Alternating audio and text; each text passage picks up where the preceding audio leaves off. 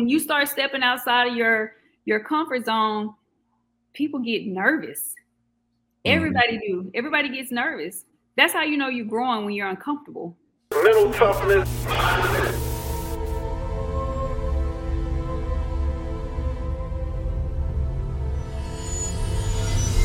Listen, stop feeling sorry for yourself. Come on, man. What's wrong with you? The mental toughness mindset. I had to go to grow. Covers up. The big happens. The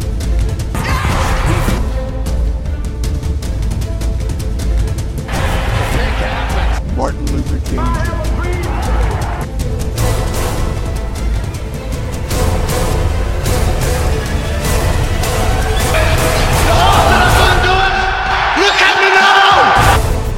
You got challenges that you're going to run across. Okay, welcome to another episode of our Elite Psyche, the Mental Toughness Pod. And, you know, we talk about, or we interview guests that are successful in my eyes, or just successful in life in general. And we believe that if you're successful, you've gone through a lot of stuff. You've gone through some things that would be mentally challenging to you. And that's why we believe that everybody is mentally tough that wins in life, because you're gonna deal with some stuff. So our guest today, I want to talk about young lady I've been knowing for a while, and I'm gonna give you a good introduction here. Okay, so Miss DeBLAIR TATE is a highly acclaimed health and wellness coach, life coach, author, master resilience trainer, former professional figure competitor, military training instructor, and visionary founder of the esteemed 8-figure brand with a profound emphasis on mental and physical well-being. DeBLAIR's mission centers around instilling unwavering confidence in individuals and fostering a profound sense of self-worth. By helping you embrace intentionally in your life choices and purpose, DeBLAIR is dedicated to elevating your overall well-being. She firmly upholds core values such as integrity, first, loyalty, relationships, and good health, and empowering women to unapologetically prioritize their health and wellness without hesitation or guilt. In addition to her profound dedication to the health and wellness field, Sergeant DeBLAIR TATE also serves as headquarters AFRC MAGECOM functional Equal Opportunity United States Air Force. So without further ado, I want to bring up my friend, person I've been knowing for quite a while, Miss DeBLAIR TATE. How you doing? It's going. How are you? Thank you for having me. I'm good. Glad to have you on. We actually met, man, it had to be like 2011, maybe, at OPT. Was it 2011 or 2012, something like that, on Atlanta Road when the OPT was over there? It was around 2010, 2011. That's when it was over there. For sure. Wow. And what were you doing at that time? You were just strictly training, and you were training for competition then, right? I was competing around that time, so what was I doing then? Because I know when I first came and I met Derek, I met him because I was working at World Gym. I had moved here from the military in Mississippi because of the hurricane. Mm-hmm. Came here and I was working. I was just hustling. So at that time, I was pretty much doing whatever I can. I was still getting acclimated to Atlanta. Really didn't have a direct path. I was just kind of like going with the flow. Had you been in a competition yet, or Derek was training you for your first? Well, no, my first show was in 2007. Oh, was it? Mm-hmm. Okay, what did you place? So my second show, I placed first. So my first show, I placed fourth. My second show, I placed first, and that put me at the pro level. So ever since you know me, I was competing on the pro level. Was anybody else in that gym that Derek was training was competing on the pro level besides you? I was the only one at the time that had my pro card. Nicole got hers. You remember Nicole? Yeah, I remember Nicole. So Nicole, we got her. So no one else had their pro card but us. Okay. Yeah. Cool. So since then, you've moved on to bigger and better things. I just read a little bit about you, and I see you around, and I noticed, a lot of you now on social media. I mean, you're really out here on everywhere, not just social media. You just out here everywhere.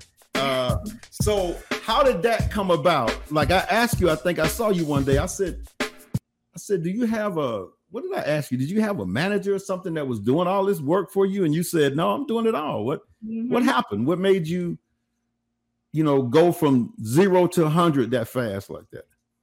I just created the life. I'm creating the life I wanted. I got tired of certain things, and I knew what I wanted, and I knew I was in charge of getting there. So it was like, I put a lot of energy into everybody else. I would say this, I'm a very good worker. Like if I work for your company, I am a very good worker.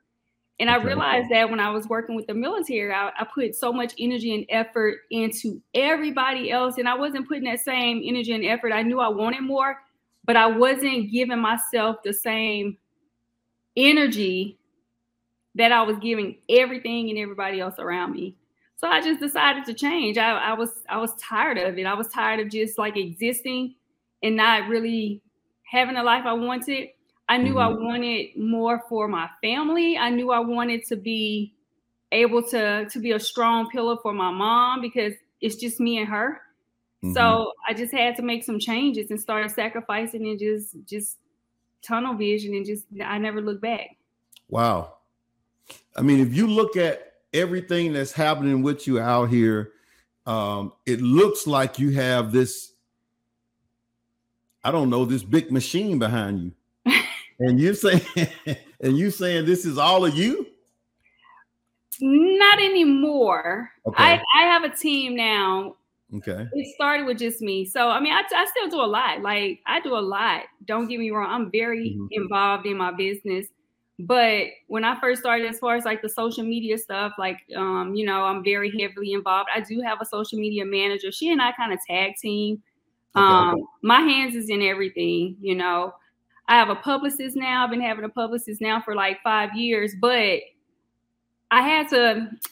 what people have to understand, like with a publicist, you have to give them something to work with. So when I first got a publicist, I was only like a personal trainer, so it was hard for her to market me just being a personal trainer. So I started creating lanes for myself. I knew what I wanted. I wanted to be a speaker. I wanted to be a thought leader. I wanted to be a role model, somebody that people looked up to for confidence, courage, and hope. So I did what I needed to do. I became an author. I became a speaker. I became a life coach. I created a program that allowed women to have a foundation. And I just went from there. And that's where things started building. And, I basically created a resume that allowed me to be more marketable. Because this world for real is very superficial. You have to be somebody in order for a lot of people to pay attention. And I'm going the hard way. You know what I'm saying? It's just like I'm grinding it out with the team that I have. Hey y'all, this is DeBLAIR. This is my brand shoot. I'm super, super excited. I have a whole production. Like I'm popping my collar today because we getting ready for these shots. I have my hairstylist. I have my posing coach. I have my stylist, my photographer, my videographer, my publicist. Hey, I'm popping today. I'm a very important person and I feel like it today. So we getting ready to just get some amazing shots for the 8-figure brand. The conference is coming up. It's gonna be popping. It's up for me. Wow. So tell me about this. Is it a sponsorship from Shell or what are you doing with Shell Corporation?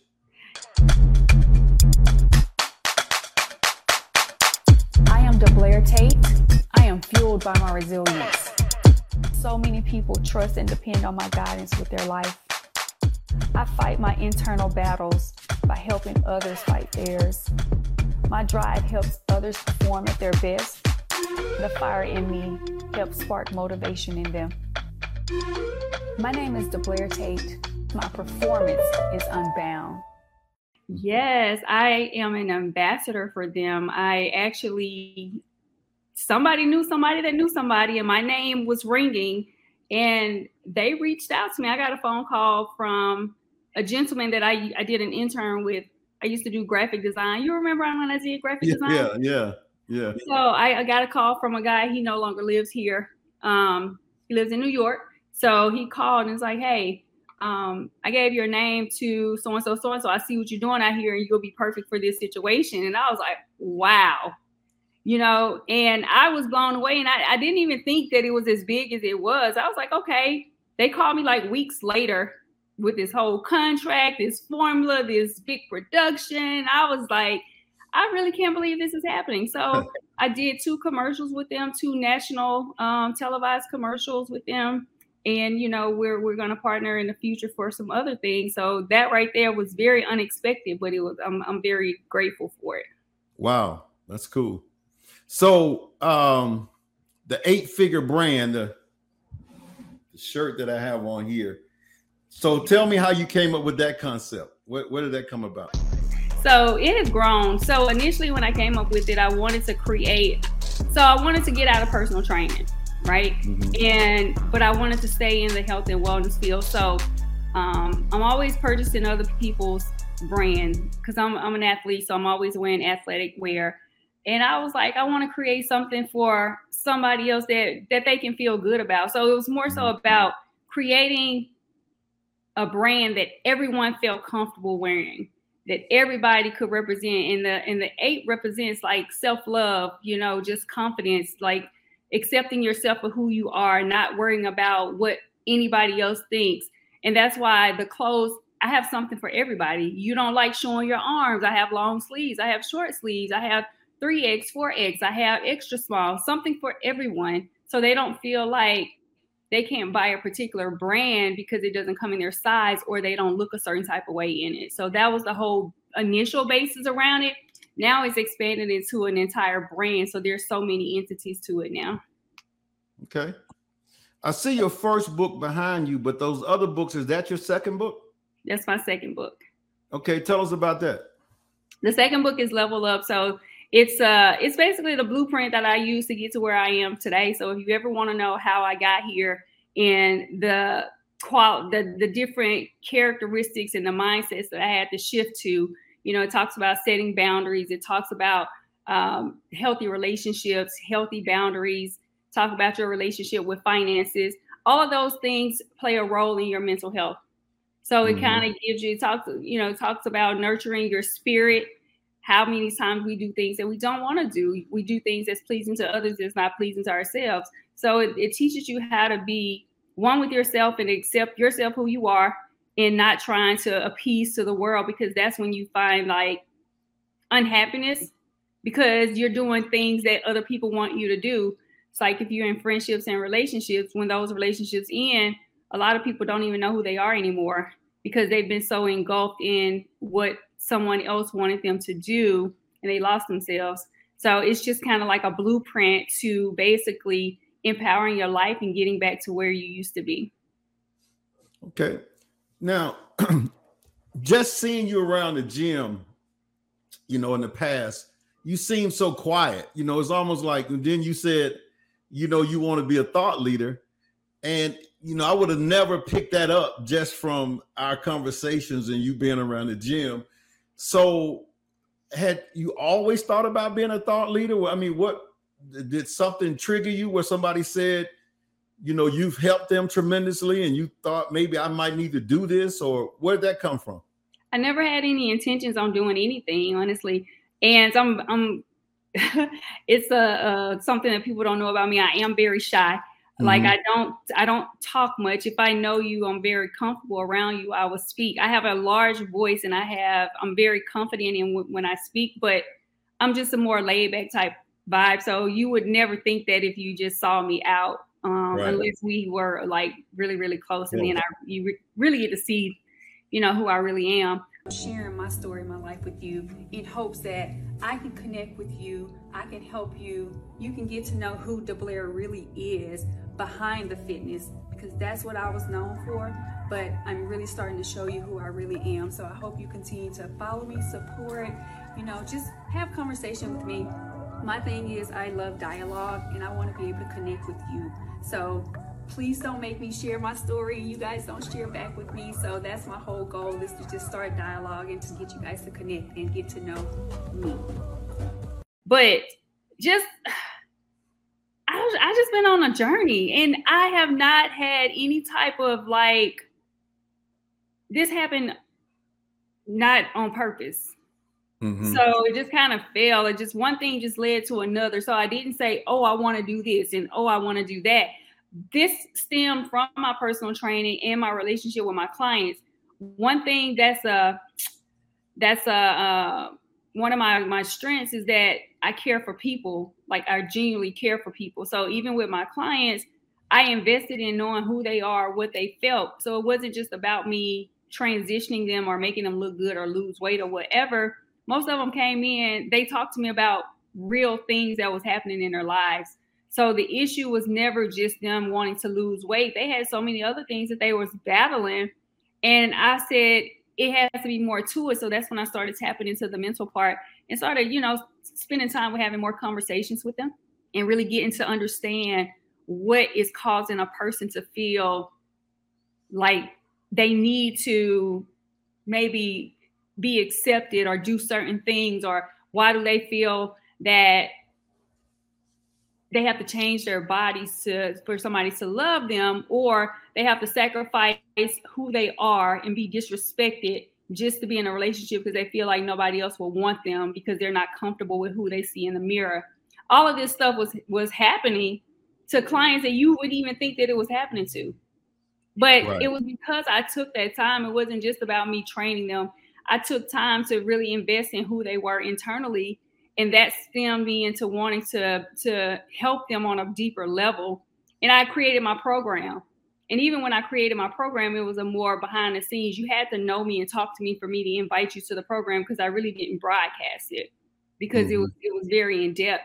And it's just now getting to the point where a lot of people are knowing about it, because I've helped like hundreds of people and they talk about it. But it just, one thing has led to another. Like I said, there was no path. Right. You know, even with me becoming an author, I didn't even like reading growing up, you know? So everything just happened. And now I'm like an advocate reader, like a published author, just one thing led to another. So it's just kind of like I prayed, and this is truly God ordering my steps, because this is not my dream. It wasn't my path, but it's my passion, and I love it so much, and I can't explain it. Right. So, you know, just you talking now, going in detail about everything, you probably since 2011 to now, that's the most I've heard you talk. I know, right? I'm saying, besides me saying, "There go Blair," we speak. And, you know, so tell me this, though, a couple of things.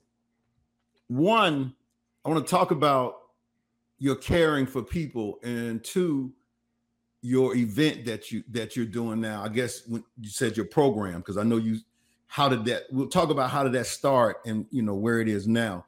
But the caring for people, do you think that came from being from a small town, where you were raised through a small town? I definitely get it from my mom. I see her. My mom she hasn't met a stranger. She feeds everybody in the community. You know, she cooks enough for everybody. Everybody loves her, and I have that. It's natural. It's not something I have to do. It's just a natural trait. Right. So, and it probably came from the small town. Like, it could possibly, I don't know. You know, well, you know, most people, not most, but a lot of people from small towns, you know, you have a more caring, you know, you're a more caring person. Like, you grow up in a bigger city, you know, people hardly speak. You walk right by them. You don't, you know, it's almost like, you know, you don't want to show your weakness or something. But when you grow up in a smaller area, everybody is, you know, I mean, it's not like, you can't say that about everybody, but, you know, it's like you're your family, the neighborhood, like you said, the community, everybody's kind of raised that way. Right.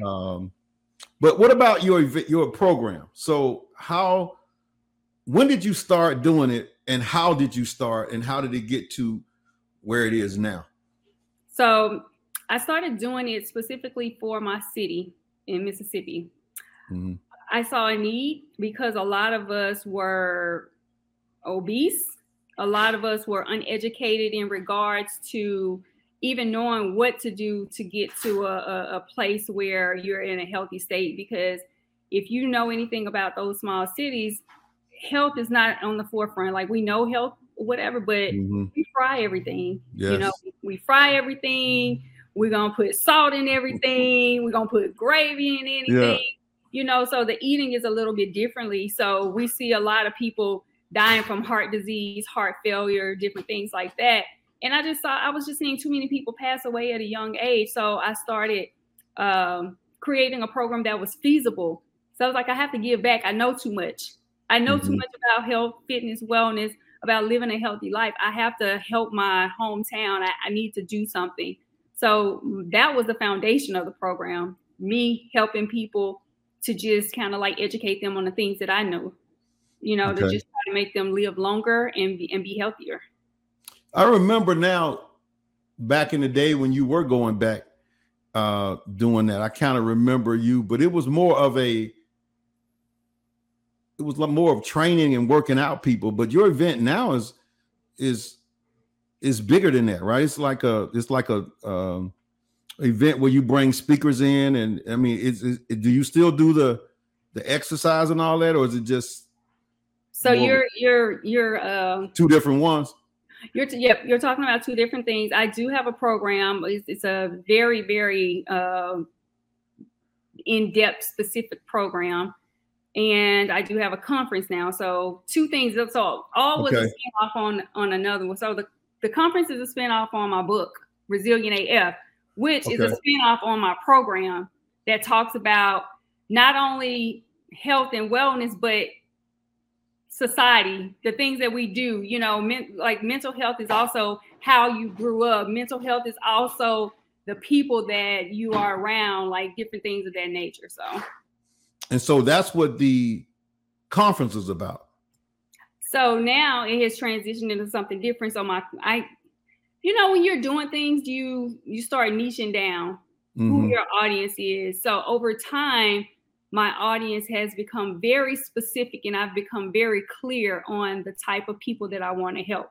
As much as I want to help everybody, I can't, in a sense, but I don't discriminate against who I help, but I target Black women. Okay. I have men in my program.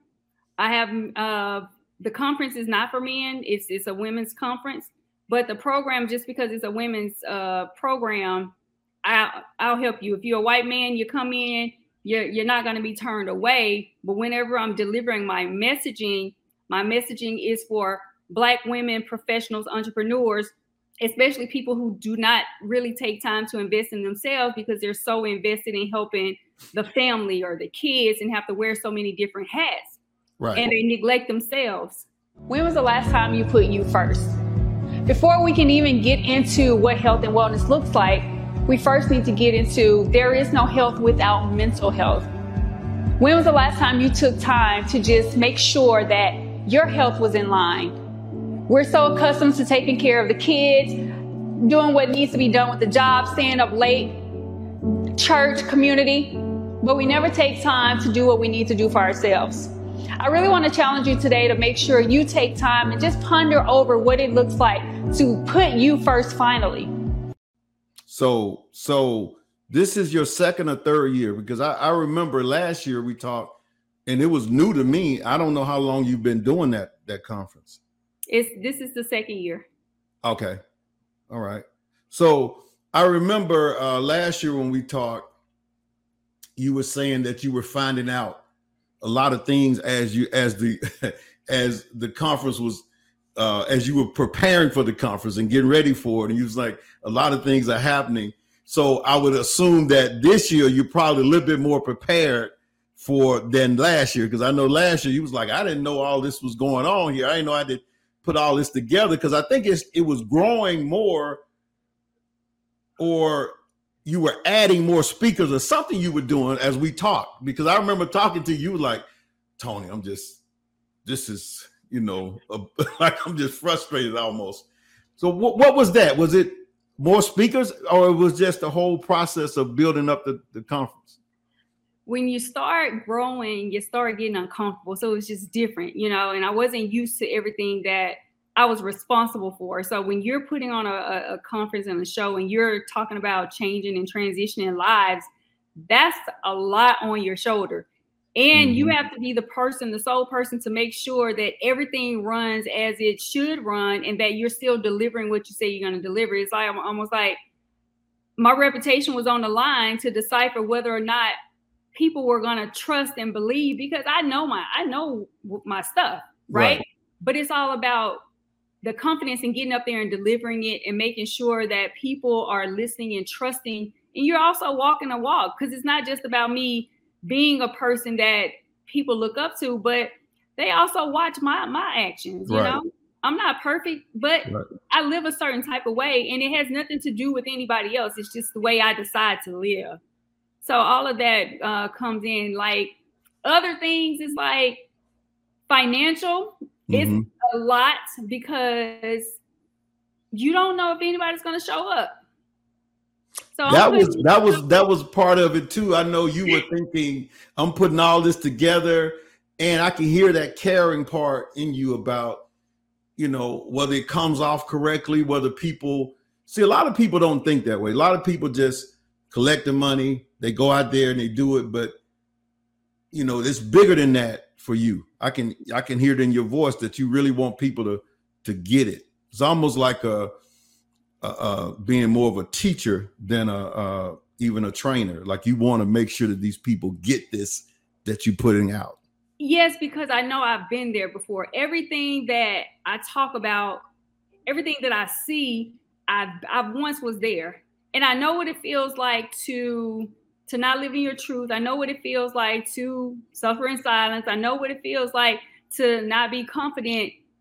And I'm at a point now where I'm truly happy and I'm free. And I'm telling people, y'all, this feels so good. Like you just you trust yourself. Like it takes some work, because it's very difficult, because people have different things that they're experiencing in their lives. So I don't want to pretend like it's just a matter of flipping a switch and it's going to happen. Right. We create our lives throughout our lives that dictate what it's going to be. However we start, like with me, I don't know if you read my book. Yeah, right. I grew up, I was bad. I was defiant. I was a little thug, So if I continue to stay on that path, that's what life was going to feed me. Right. So I had to switch my people that I was around. I had to start being around people that wanted to grow, people that were stretching me, people were taking me outside of my comfort zone. That's how I was able to do a conference, because I was around different people now that stretched me. I would have never thought to do that, because imposter syndrome will kick in really, really fast, because you're thinking like, who's going to come and listen to me? Right. Who am I to be telling people this, that, and the other? All of that stuff plays on your mental. Right. You have to have a certain type of confidence and thick skin, and you have to have a certain type of support system, because I wanted to quit 10,000 times. 10,000 times just to save face. Because I'm thinking like embarrassed, like what if nobody shows up? What if I fail? All of that stuff will mess with you. What I think a lot of things helped was when you went against your grandmother and went to the military. So what made you do that? Because were you thinking that was the only way that you could change your environment, was to go to the military, or what? I had to. So yes, I needed to get away, and I needed to go far. So, and I didn't know how I was going to get there, because I didn't go to the military right away because she didn't want me to. I went to college right up the road where my cousins were. She wanted me to be with my cousins. These people are up here. You need to go here. Okay, cool. I did that. And I just signed up. I needed to do something different. I knew, me growing up in a small town, the disadvantage for us is that we don't have a big reach, or even if we see things, we don't feel like we can get there because we haven't seen that, if that makes sense. It just seems so far. Even seeing people on TV, people on commercials, we see that, but we never fathomed that we will ever be those people. Right. You know? And I knew that, like, me going to college, then what? What am I going to do after college? Well, I'm like, go somewhere and get a job? And then what? You know, it just wasn't enough. I didn't know what I wanted to do, but I knew that I couldn't stay there. You know, I never forgot where I came from. I just knew I couldn't stay there. So the whole time in college, you pledged Delta, right? I did all day. Were you supposed to? What's the sign? It's you know what it is. Yeah. Okay. All right. So why was it a family member that was a part of Delta? Or, I mean, why not AKA, and why not? You know, what made you? No, I was because they were more like my personality. I didn't have family members that were Greek.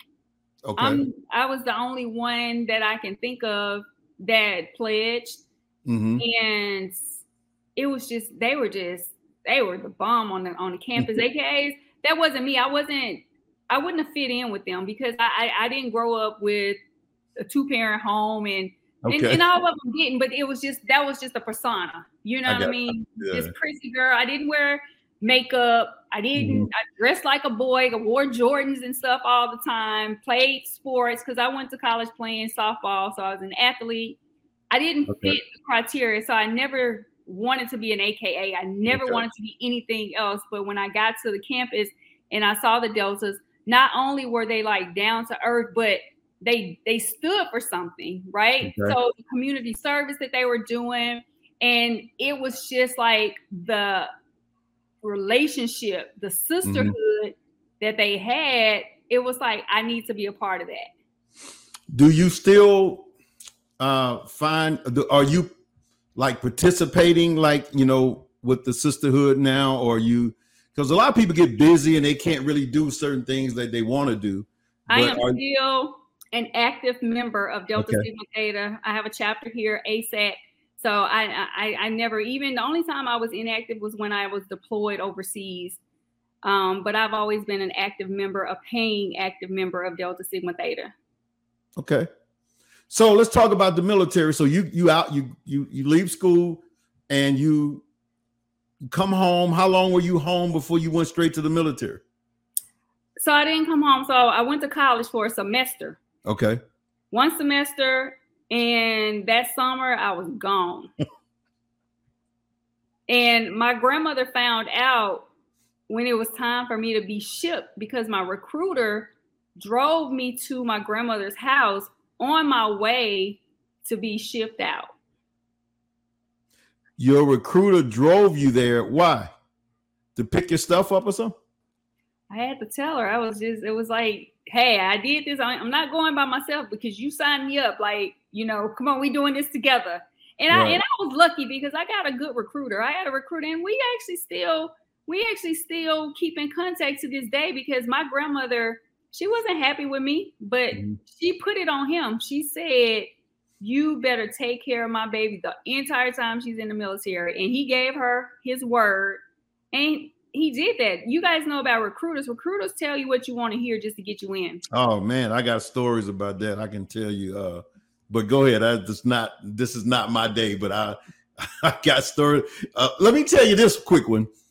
I went to the Coast Guard Reserve, and the only reason I did that was because they were giving out $5,000 that summer, and you know the Army was booked for 6 months. I couldn't go for 6 months. The Navy was a year, the Marines was a year. And that was during the time where everybody was right next door to each other.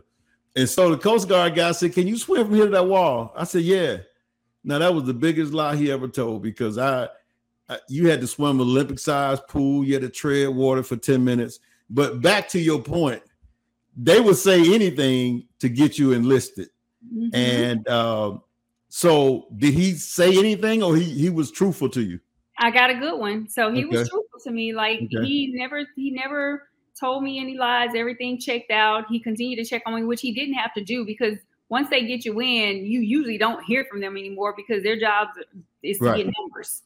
Right. But he was different. So I got a different type of recruiter that really cared. And I don't know if it was my grandmother or what, but he did everything he said he was going to do. She put fear in him. I'm going to find you. I have certain skills. I will track you down. Okay, Lim. So where did you go to boot camp?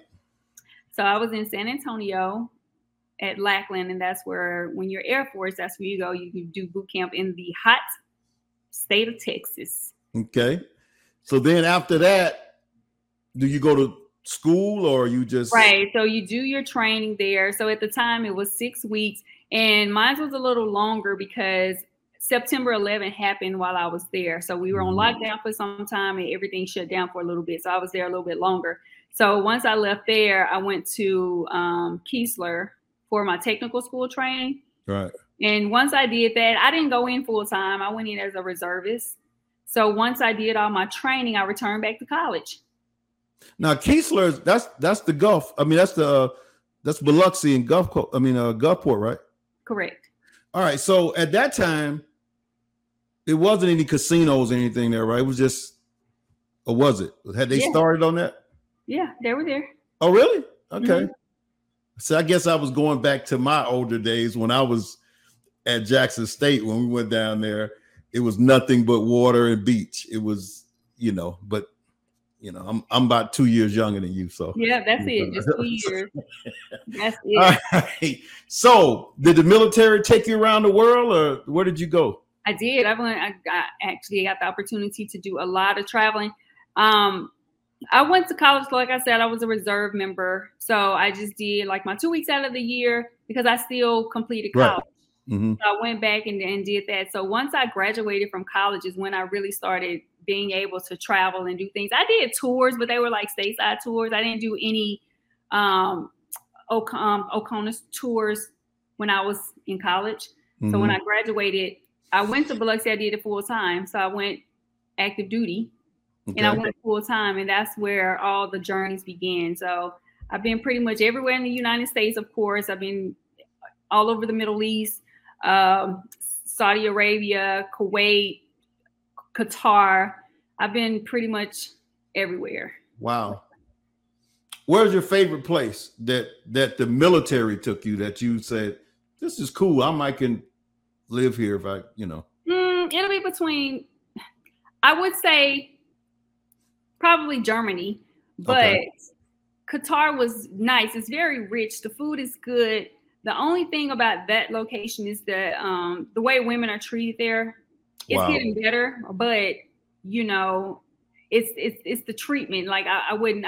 They'll probably have me in jail somewhere because I couldn't do. Right. I can't say I couldn't, but I wouldn't want to live that type of life. So I would probably say Germany. Okay, cool.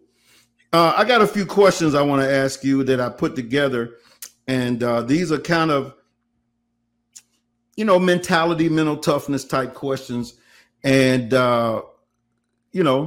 answer them to the best of your ability here. Okay, it's not like a hot seat, so I'm not running the time up on you, but just give us your best answer here. So, what would be the first thing keeping people from creating the future that they deserve, in your opinion? What do you think is the thing that's keeping people from having the future that they want, to seeing the things that they want? What's getting in the way?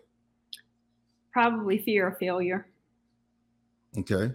Fear of failure. And for me too, a lot, I had that mindset. You have to really sacrifice and do things differently when you want to have a better life. Like, you have to change. And when you're used to doing something and you're comfortable, but you know that you want more, the only thing that's keeping you from going forward is fear of failure or lack of confidence. And it's subjective. It's different with different people. So I would say the biggest part is fear of failure, but some people too, it's like your situation, right? It could be financial. And again, that's fear of failure. So you think like, oh, I can't go because I'm going to get to this place. I'm not going to be able to find a job. All that is failure. So there's so many subcategories that could correlate to it. But the ultimate one is fear of failure. You're nervous about it. You like to be in this comfort zone. You're comfortable. You have a place, even though you're not where you want to be, you're comfortable. Because when you start stepping outside of your comfort zone, people get nervous. Everybody do. Everybody gets nervous. That's how you know you're growing, when you're uncomfortable. So that would be my opinion. All right. Next thing. What mindset shift did you have that made you want to help people create, success, wealth,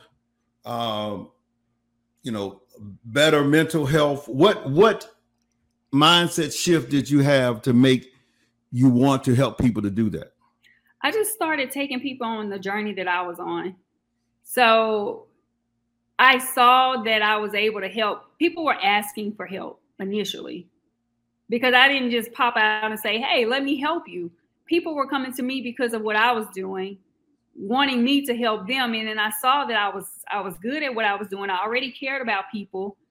And then I saw the challenges and the struggles and the things that I was going through. I wanted to be better, and I had the strength to push to be better. But I see some people, they don't have that same courage and strength. So my just genuine care for people and wanting to at least allow people to have a voice. I've seen a lot of suicides in my time. I've seen a lot of people that no longer wanted to be here, and they've told me, and this has been years. It's not just some recent stuff. So I've been invested in making sure people know that whatever life you want, no matter how difficult it is, you can create that. It takes time. Sometimes you have to get rid of things that no longer serves you. But that was the main thing that made me want to just really help people, and me seeing the changes that I was making in people's lives, that pours into me. And it's no longer about me. When I see that I've impacted somebody else's life, that empowers me to keep going, no matter how scared I am. Okay. So when I picture this, when you say people were coming to you, I picture you doing a lot of training. Now, I don't know if they were coming to you on the military base, or were people after your workout come to you say, well, what do you think about this? Can you help me with this? I mean, how did that, because it sounded like some mental stuff was going on with these people. Why do you think they came to you? So people were coming to me initially because I was competing and doing shows, and my body was transitioning, and they were seeing me. So I started helping them to lose weight. That's what they didn't know me from a can of paint. They didn't know if I was somebody that could help their mental. We just developed relationships from those training sessions or whatever that grew into me wanting to tap into more about what they had going on. So like I said, initially they came from me. That's where it started. This whole journey, I came in just wanting to lose a piece of my stomach and say, I just want to get fine. And being a part of this challenge has transformed my life.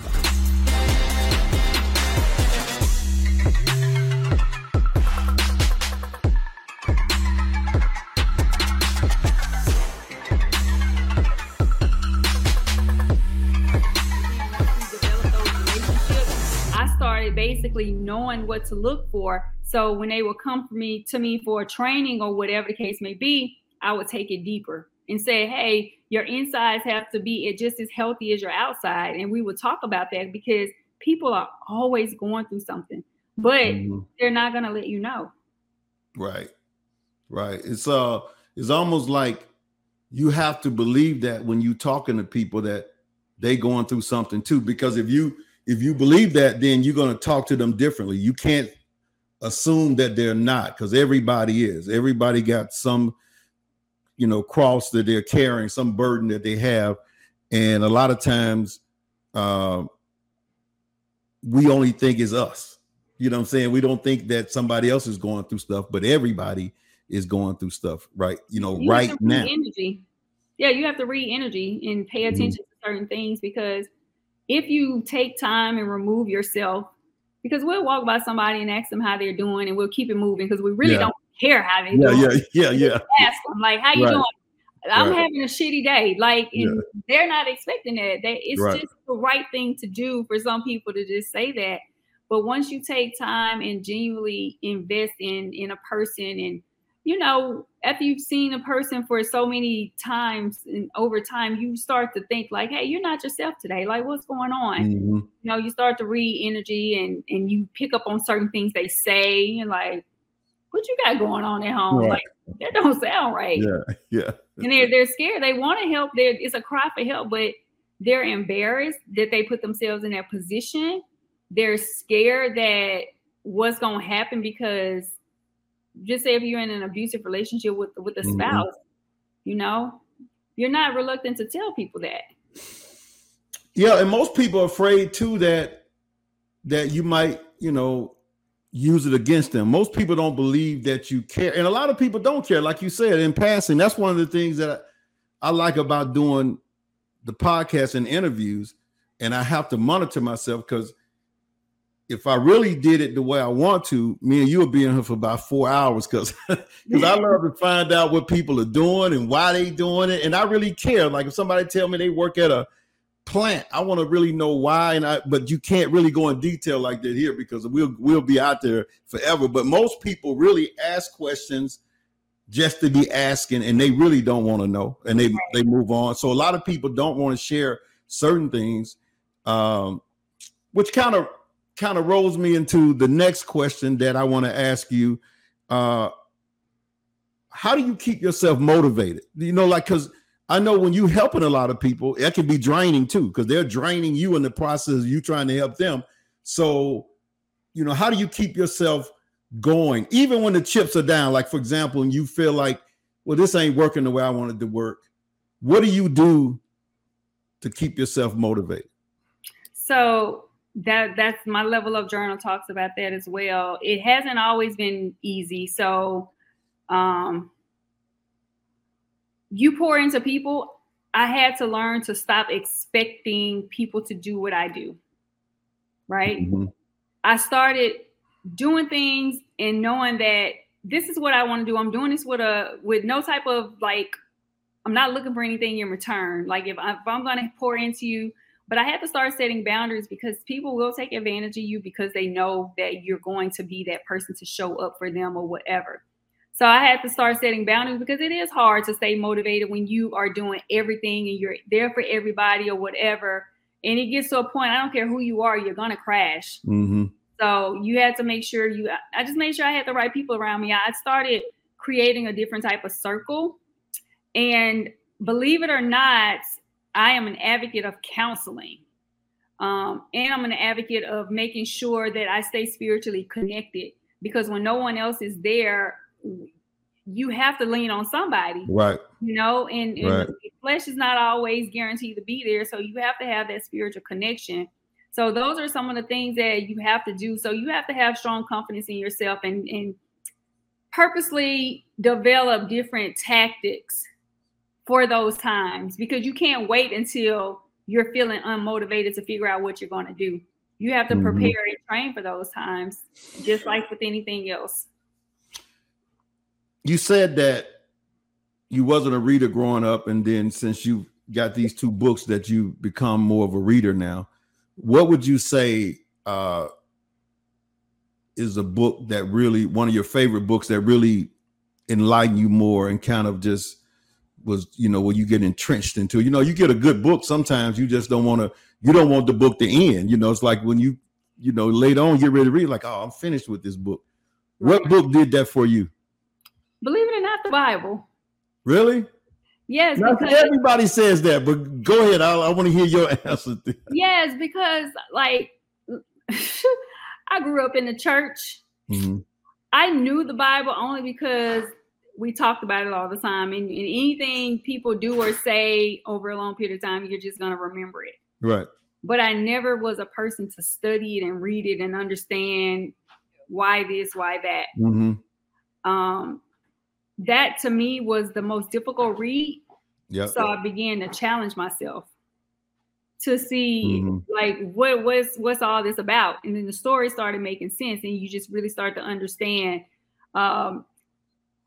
why this happened, or the strength that God had, or why he chose this person and why he did that. And it all correlates with what we're doing here on this earth today. You know, another book outside the Bible. I read a lot of books. I read a lot of today I read a lot of self-help books. The one that I'm reading now is the 12-week year. It's called the 12-week year. I've had 3 people ask me about that book, and I hadn't read that, but I read a lot with him. It's called the 12-week year. I read the Cells of Psychology. I read what's the name of The Secret? I listen to that all the time. Okay. I listen to that one all the time. I have a whole listing of things. I can't think of them off the top of my head, but those are just some of the ones. The Psychology of Selling. Now that I'm in my field, like I used to read a lot of books on procrastination, mindset shifting. So those are the type of books I do read for pleasure as well. You know, you don't read any of those Harlequin novels, do you? No, I don't. My attention span is I need to know. Okay. All right. I don't love it like that, but I read more so for growth. I got you. Okay. So tell me 3 things that you do every day as a routine. You know what I'm saying? When you get up, is it 3 things you do to maintain your mental toughness, to maintain your to have a positive thought process for the day? Is it certain things that you do like a routine every day that if you didn't do that, you'd be like, wow. Yeah, I pretty much do the same stuff every day in just a different form. So I invest in my spiritual walk. Okay. Definitely. So I pray now about 4 times a day, and I have an alarm clock set on my phone to make sure I remember, because you know how, you'll tell somebody, oh, I'm praying for you. Yeah. Just, like it, I really wanted to be intentional and purposeful with my walk. So definitely investing in my spiritual walk, investing in myself. What that looks like, I have to eat. Like I have to eat breakfast as soon as I wake up. So I eat breakfast twice because I get up pretty early in the morning. So I eat breakfast twice, eat the same thing. I eat about 4 or 5 egg whites in the morning. I eat peanut butter and a banana. That's my first breakfast. After that, I'll probably either work or I'll go to the gym. Okay. So after the gym, I go eat another breakfast because it's still early. I'll go do avocado toast or something like that, a protein shake. So working out, the healthy stuff, that's pretty much my routine. So I don't really do much. I was just thinking about my life, and I was like, I'm pretty, like I'm growing into my mother, so just, I like to be at home, so just, I'm at the computer a lot. I spend a lot of time investing in my business at the computer. So between, working out, being with family, that's pretty much my routine. Okay. Do you have a product like a, shake or health and wellness product that DeBLAIR created? You don't have any? Not yet. I have supplements. Okay.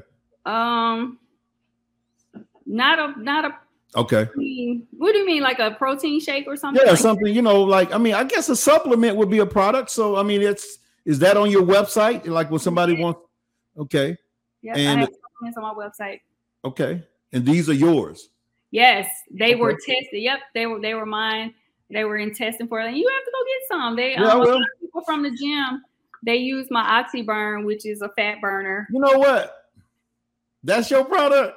Yeah. I bought some. I use that. Yeah. Okay. I use the OxyBurn. Okay. Yeah. Cool. So that's my product. I have like the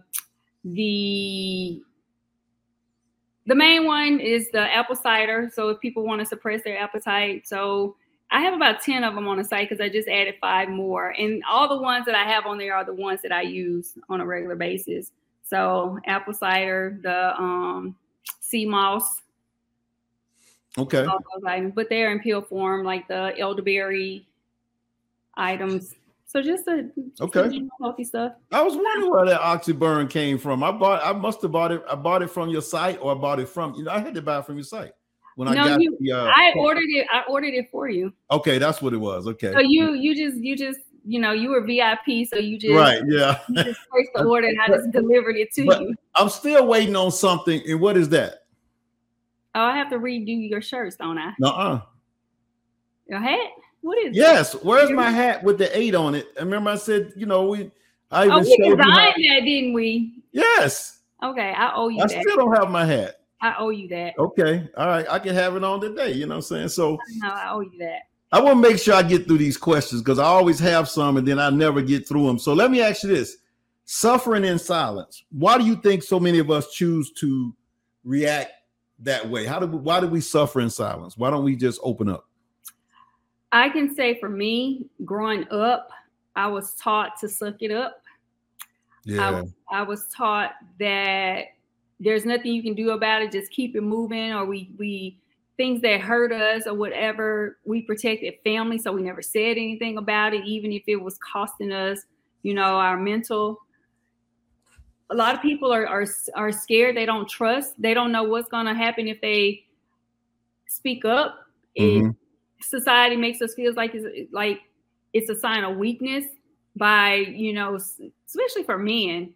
We didn't even, that's a whole different conversation. And I did one of my lives on that, talking about why men never speak up, because men are, as you grow up as little boys, you're taught not to cry, and even as a little girl, we can cry, but there's certain things that our parents create that causes us to be how we are. Right. So even if we saw our moms in a healthy or unhealthy relationship, they don't know that could be something that causes us to be suffering in silence, because we're accepting things internally that we know that doesn't feel right. And that's not right.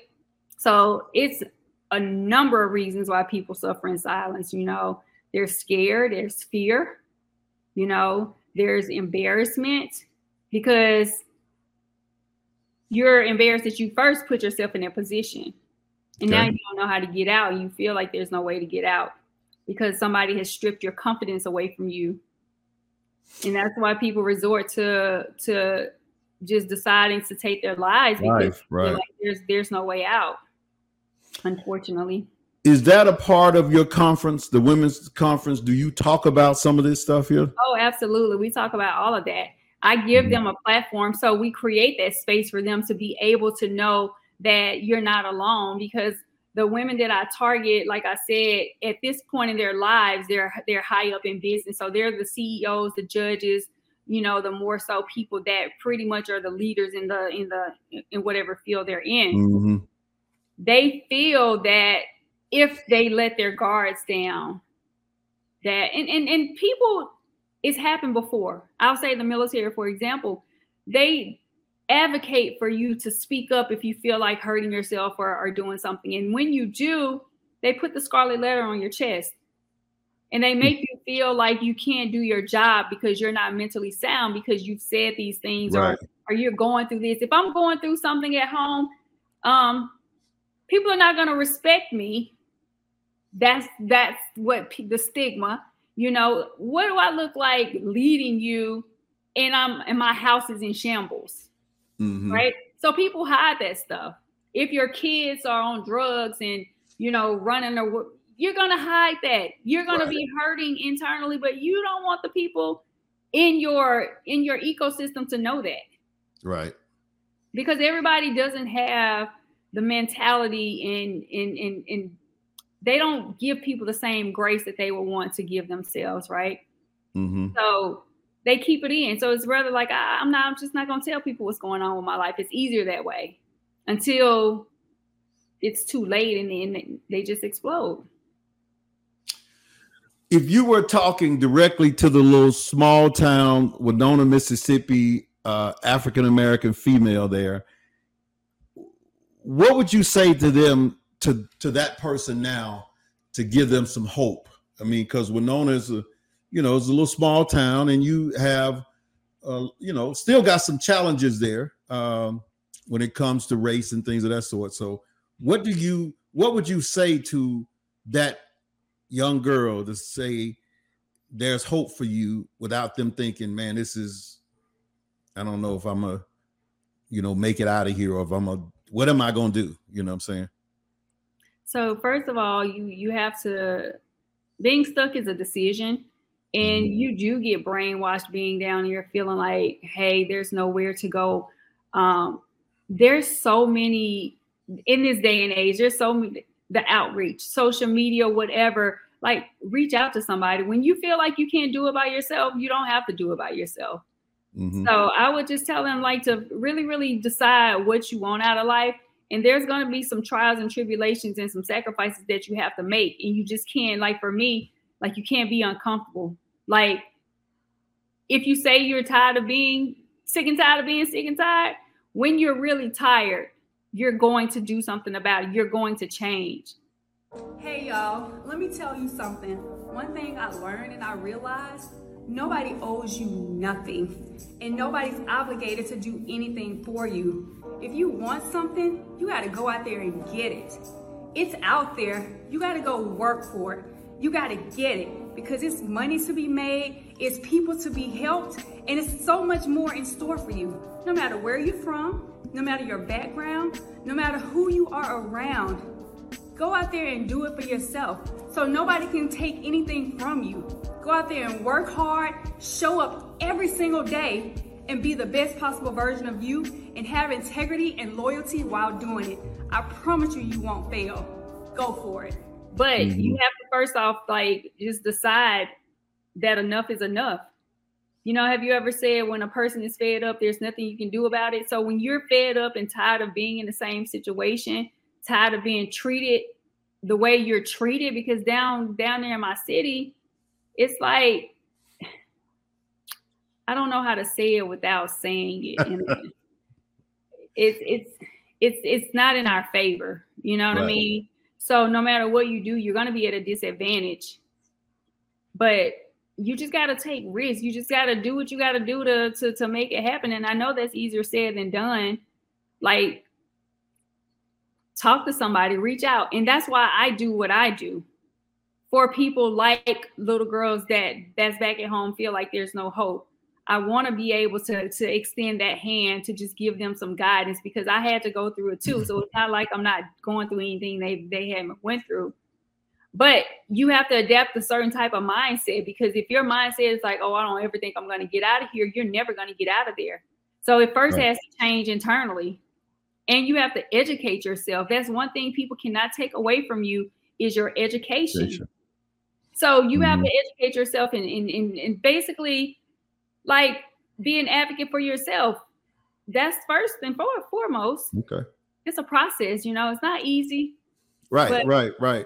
Would you still suggest the Air Force as an option for people? Absolutely.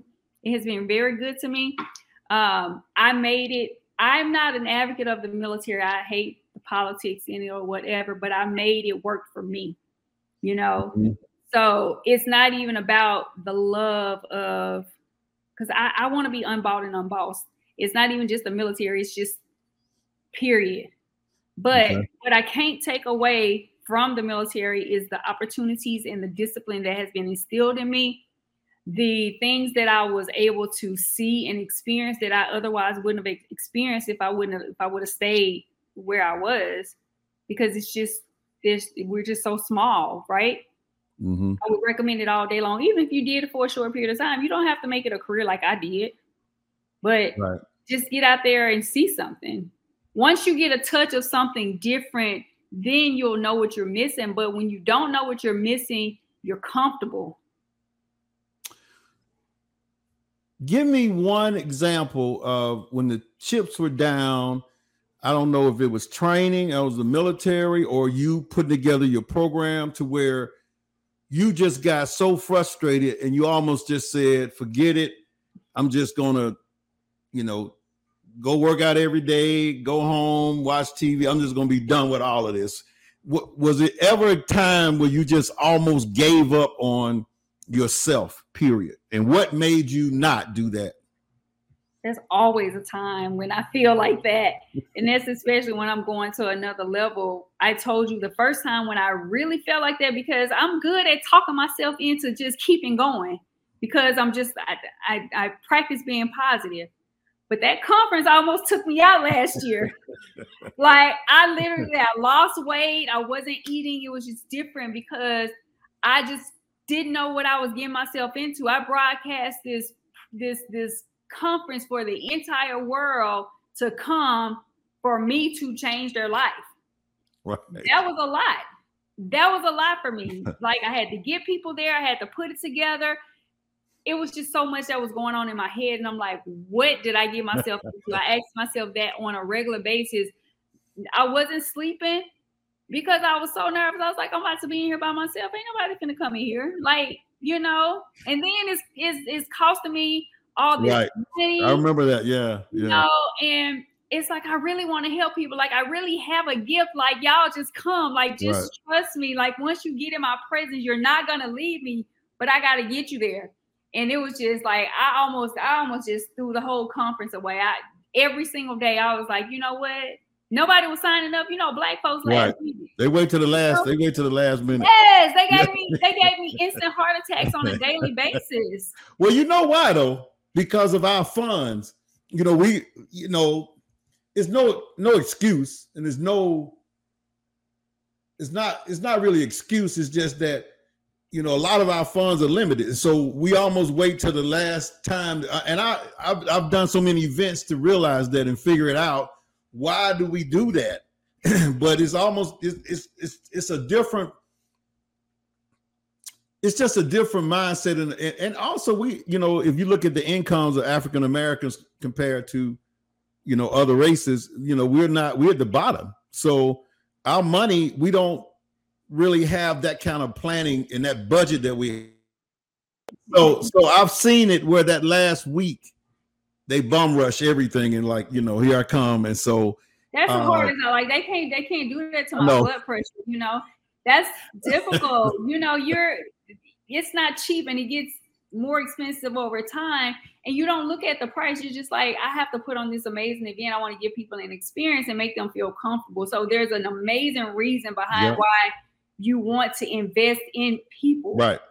But the fact that they want to wait 24 hours, before the conference starts to start signing up is not.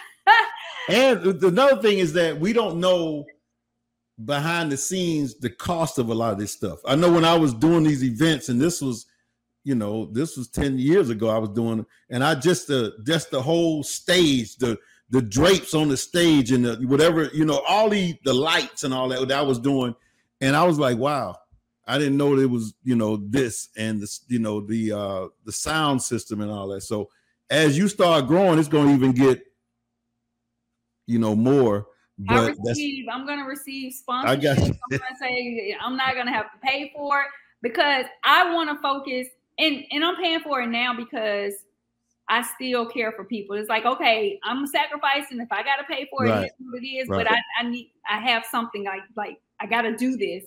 But if it gets to the point where now I have sponsorships behind me, I can more so focus on what I need to do for the people.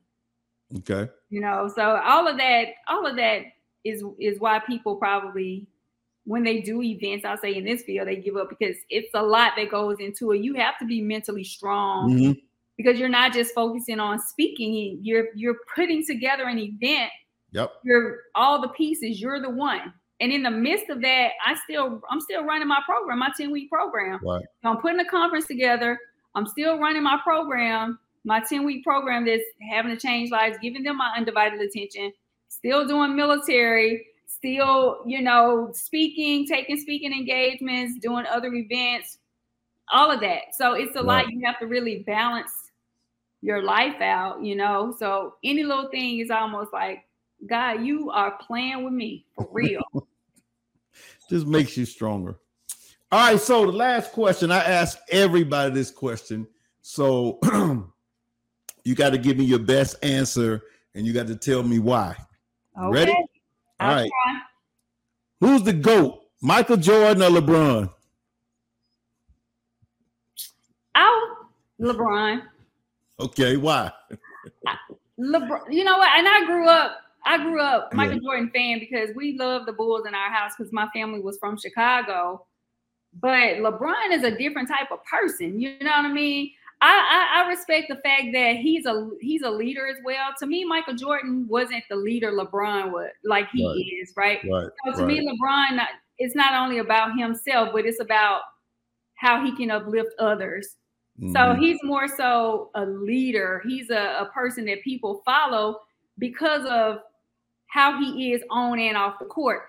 I also respect his values that he has with his family, with his relationship. So it makes you really, really just cheer for him more because of that. Michael Jordan, you know, he did his thing. He was an athlete to me. Michael Jordan was just good at what he did. He was an athlete. He was a businessman. But when it came to the mentorship and the leadership, LeBron surpasses that. Okay. So that's why you give it to him? Yes. And he's good. He's broken records that Michael Jordan had. Like he just broke records this year. Right. The scoring title and all that. Yeah. So you got to give the man. He's good at what he does on all levels. Okay. Michael is not going to talk about himself. He's not going to say, "Hey, I'm the greatest player that's ever lived." That's not who he is. He's never been like that. But he let his game speak for itself. He bagged it up with how he practiced, how he approached the game, and then how he played the game, both physically and mentally. No, I just think that, you know, we play in different eras. He's an unbelievable player. Yeah, he's one of the best players in the world, if not the best player in the world. I know it's a natural tendency to compare eras to eras, and you know, it's going to continue to happen. I'm a fan of his. I love watching him play. But it's, you know, as you can see, our league is starting to expand on very talented players, and you know, I think he's made his mark. He will continue to do so over a period of time. But when you start the comparisons, I think it is what it is. Well, all right. Well, I appreciate you. I know we're gonna do this again because there's a lot of other stuff I didn't ask you about, and I know you're getting ready for your event, and we're gonna actually talk a little bit about that. But I know all the Deltas are going to want to hear that. What's that?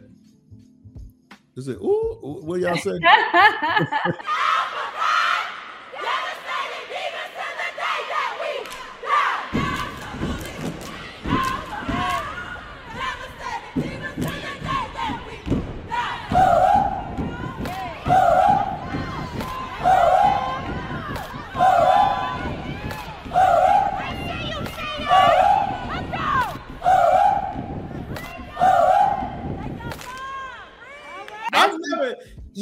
You so quiet and so shy. I just would never expect you even to. Did you do the step and all that? Did you step? Oh yeah, I did all of that. Wow. Like I'm quiet and shy, but when it comes to me doing what I need to do, like I'm a totally different person. So that's the thing about it. It's almost like I have two personalities. I'm just in just real life form. I'm just a laid back person. Period. But when it's time to perform, you can do it. Like I do what I need to do. Okay. What was there you go. What was your line name? You had a line name? Yes, I am the Devastating Diva. The Devastating Diva. All right, cool. All right, well, Val, we're gonna wrap it up, but I want to make sure that you like and subscribe and hit the all button and all that kind of stuff, because we're gonna have a lot of good interviews on this podcast. You got challenges that you're going to run across.